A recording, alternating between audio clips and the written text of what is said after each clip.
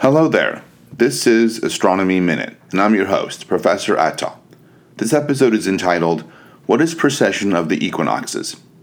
Everyone knows that the Earth rotates on its axis once every 24 hours.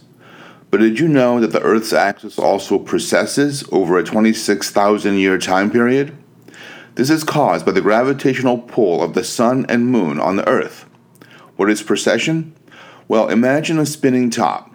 What happens to it as it slows down just before it falls down to its side? Well, its axis of rotation itself starts to spin around another axis known as the precession axis. In much the same way, the axis of the Earth spins around another axis over a time period of about 26,000 years, and this effect is called precession of the equinoxes. The tilt angle of the Earth's axis does not change.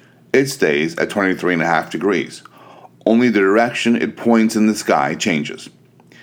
If you listen to the episode called What is Celestial Sphere, you know that if the direction of the Earth's poles change, then so do the locations of the north and south celestial poles and the celestial equator on the celestial sphere. As a result, the sky location of the vernal and autumnal equinoxes change, and that's where the name precession of the equinoxes comes from.